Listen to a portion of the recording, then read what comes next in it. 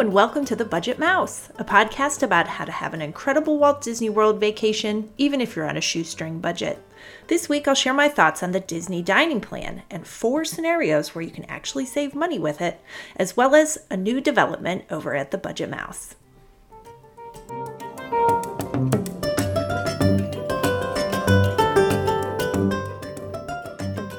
Welcome again, everyone, to episode 10. I'm Leah, the blogger behind The Budget Mouse and The Frugal South. I visit Disney World several times each year, and I'm not rich. I just have tons of tricks for doing Disney on the cheap. I want you to have the incredible vacation you deserve, so I'm sharing all of my tricks with you on my sites and here in the podcast. This week's show is about the Disney Dining Plan, and I have lots of thoughts, so let's dive in.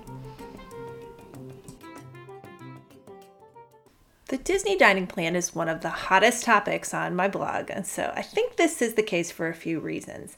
Number one, it's complicated. There's a lot to explain, and lots of people have questions about the Disney Dining Plan. Number two, free dining is Disney's most popular package offering, and I think a lot of people end up with the dining plan from taking advantage of the offer, and they're looking for ways to get the most out of it and more information about how to use it. And number three, Disney food is amazing, or it can be, depending on where you go. And so people see the dining plan as a potential to save money on food at Disney World, which can be expensive. And the dining plan is an intriguing way to go about possibly saving money on the plan. So in this week's show, I can't cover everything about the dining plan because it's a huge topic.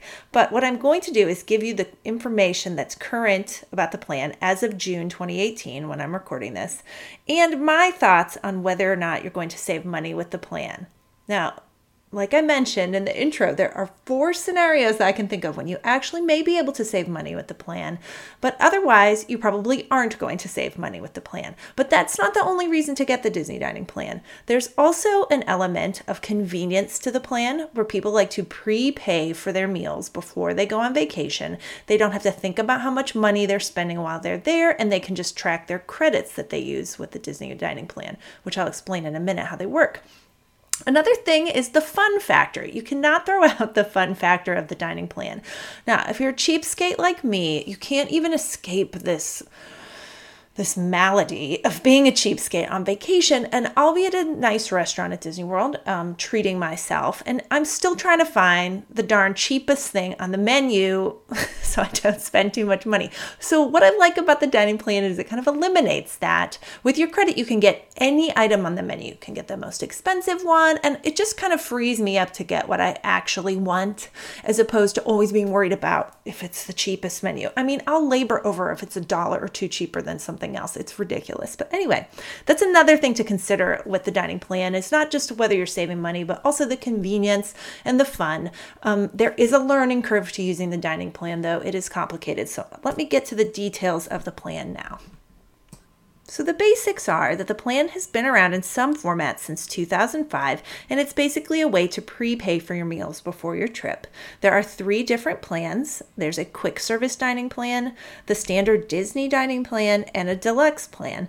You pay a nightly amount per person for the plan, and you get a number of credits to use over the course of your trip. So some common questions I get asked about the dining plan. Where do I have to be staying to get the dining plan? So you have to stay at a Disney-owned resort.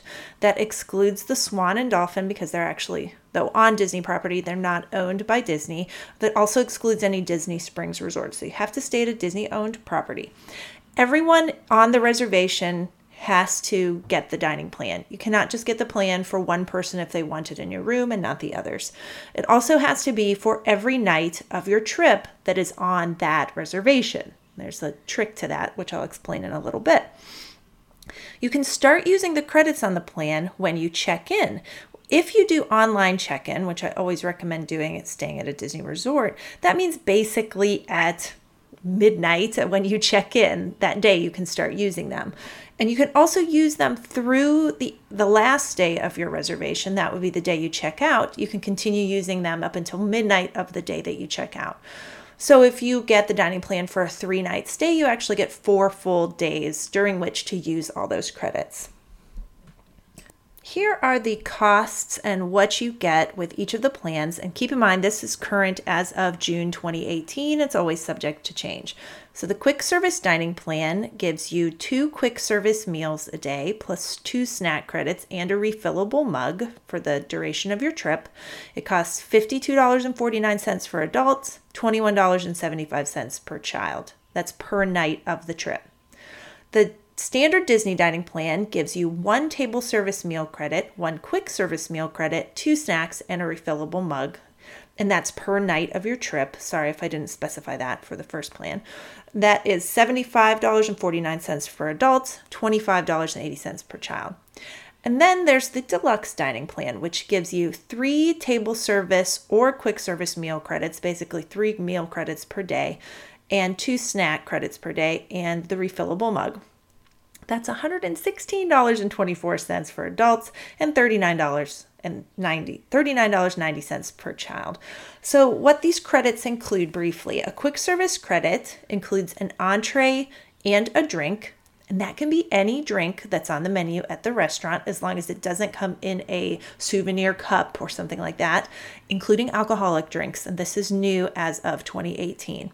A table service credit gets you an entree, a drink, and a dessert. And again, that can be any drink on the menu. It can be beer, wine, mixed drink, as long as it's on the menu at that restaurant. Or a full buffet, or like the family all you care to enjoy meal, basically.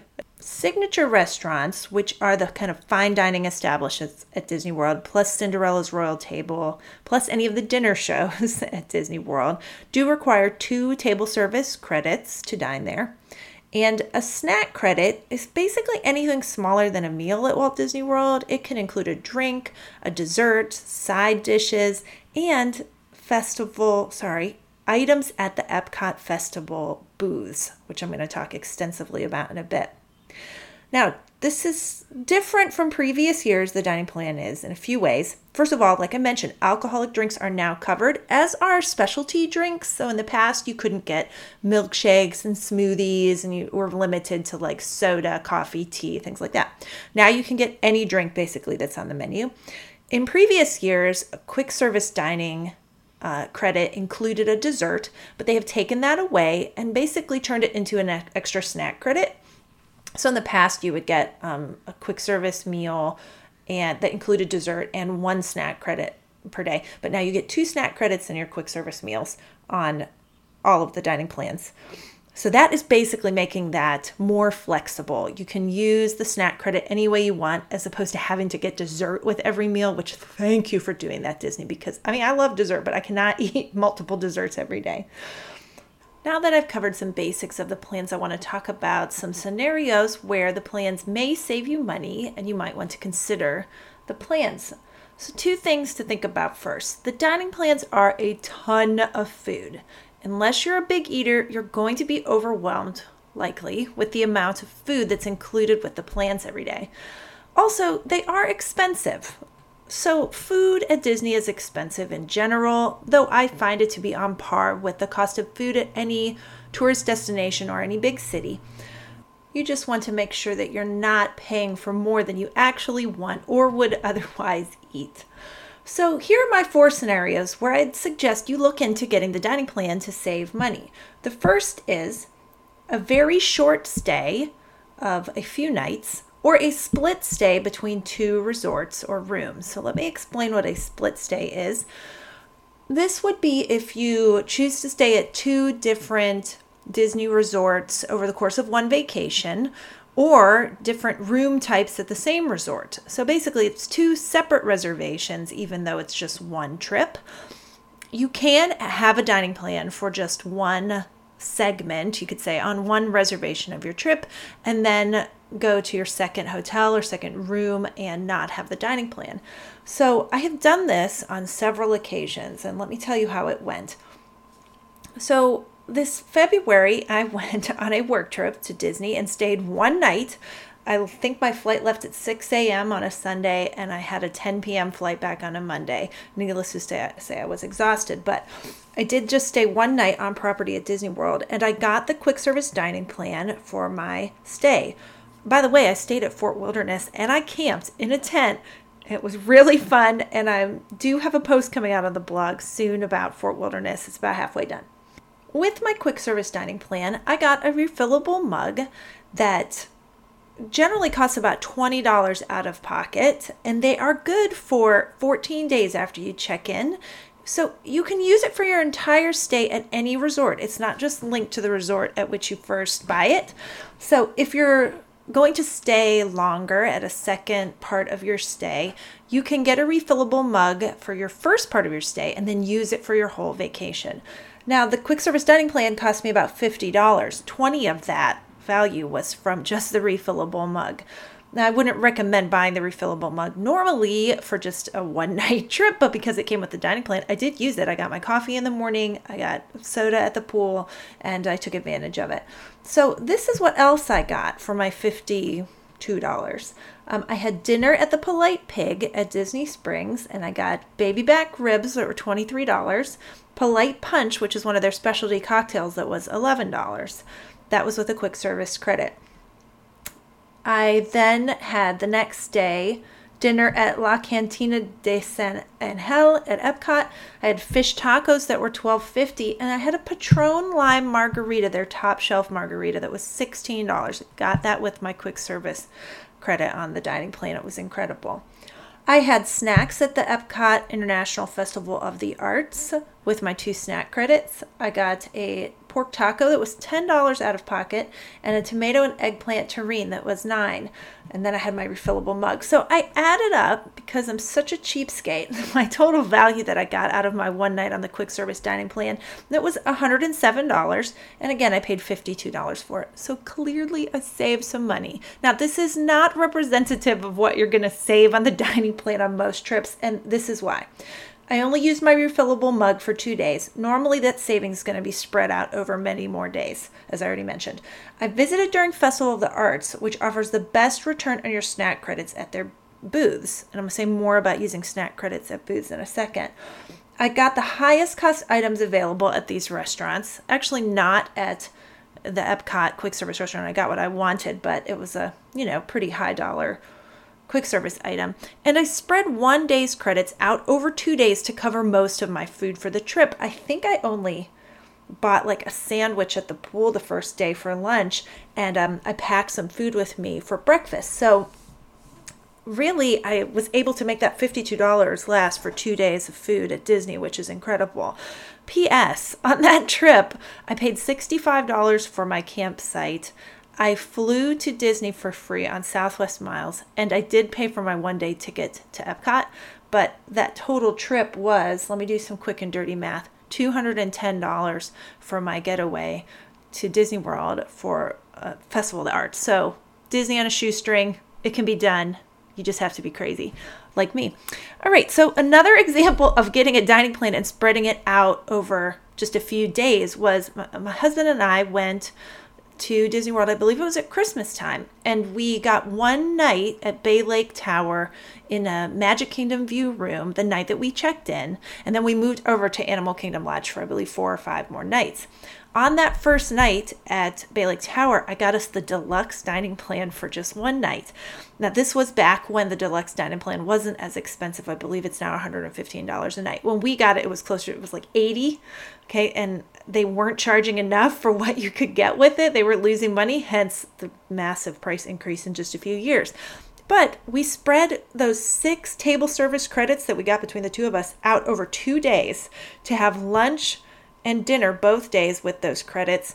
When you're on the deluxe dining plan, every table service credit includes not just a drink, entree, and dessert, but also an appetizer, which is so much food that it's easy to split that amount of food at one meal between 2 people. And you can do that on the dining plan, share a credit at a table service restaurant, as long as it's not a buffet or all you care to eat restaurant where they charge per person.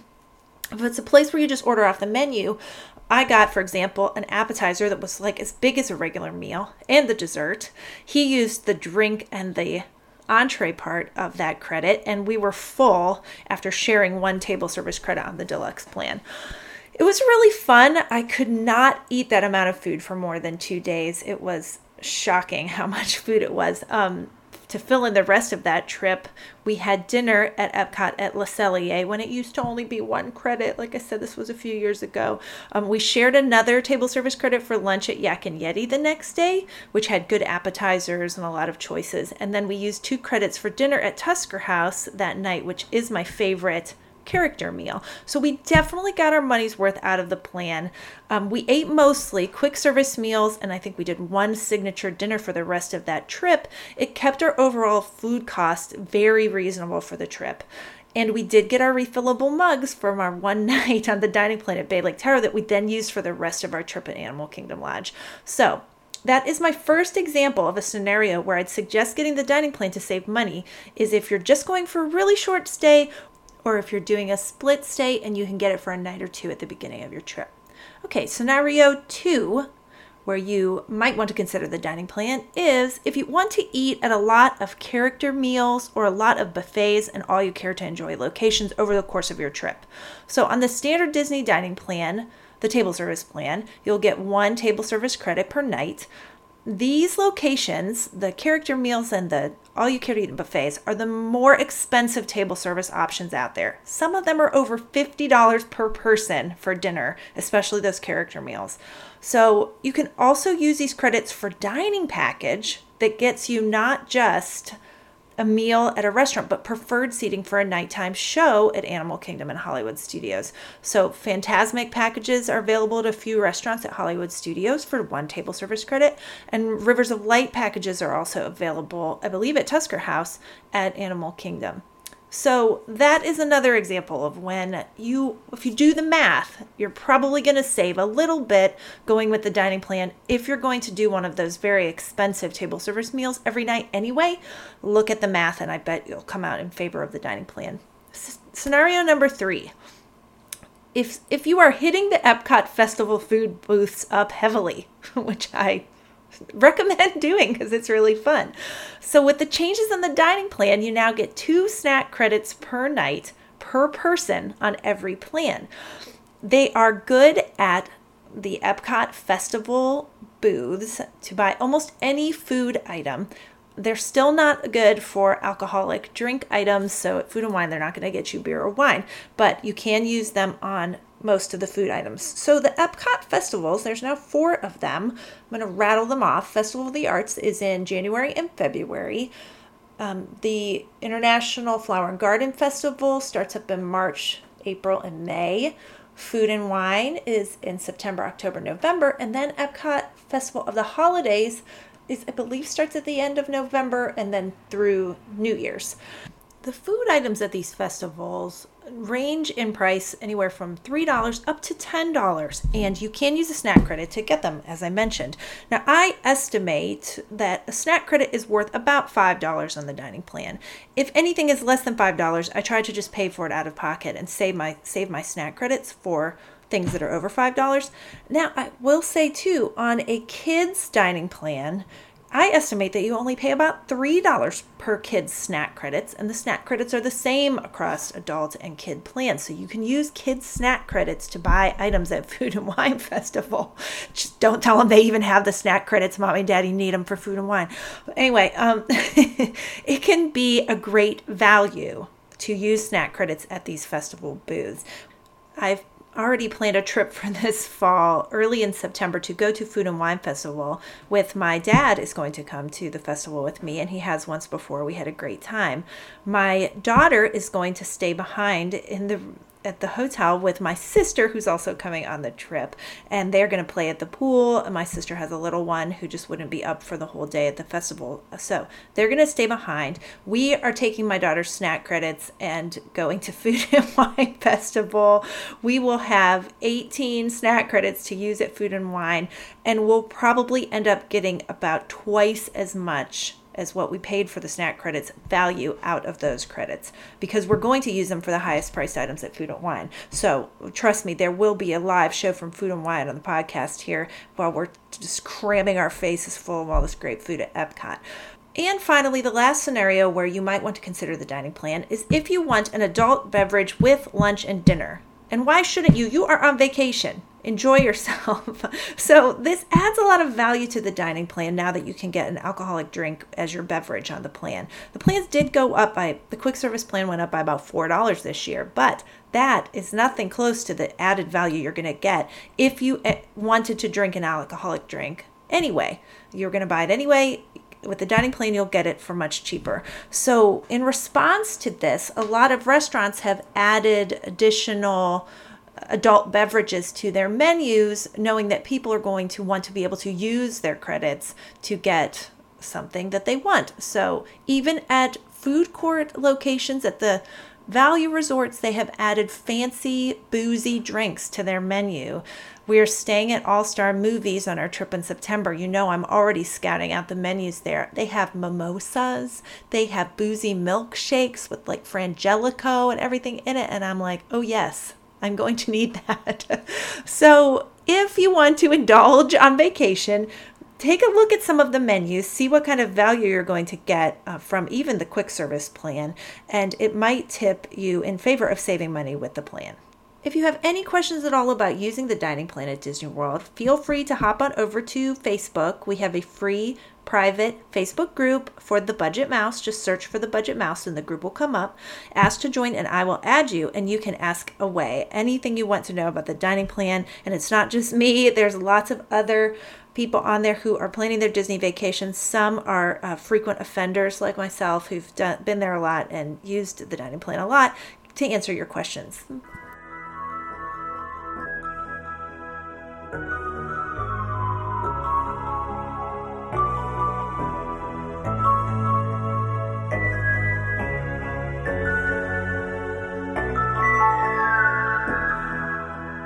I am really excited to share a new development with you today over at the Budget Mouse.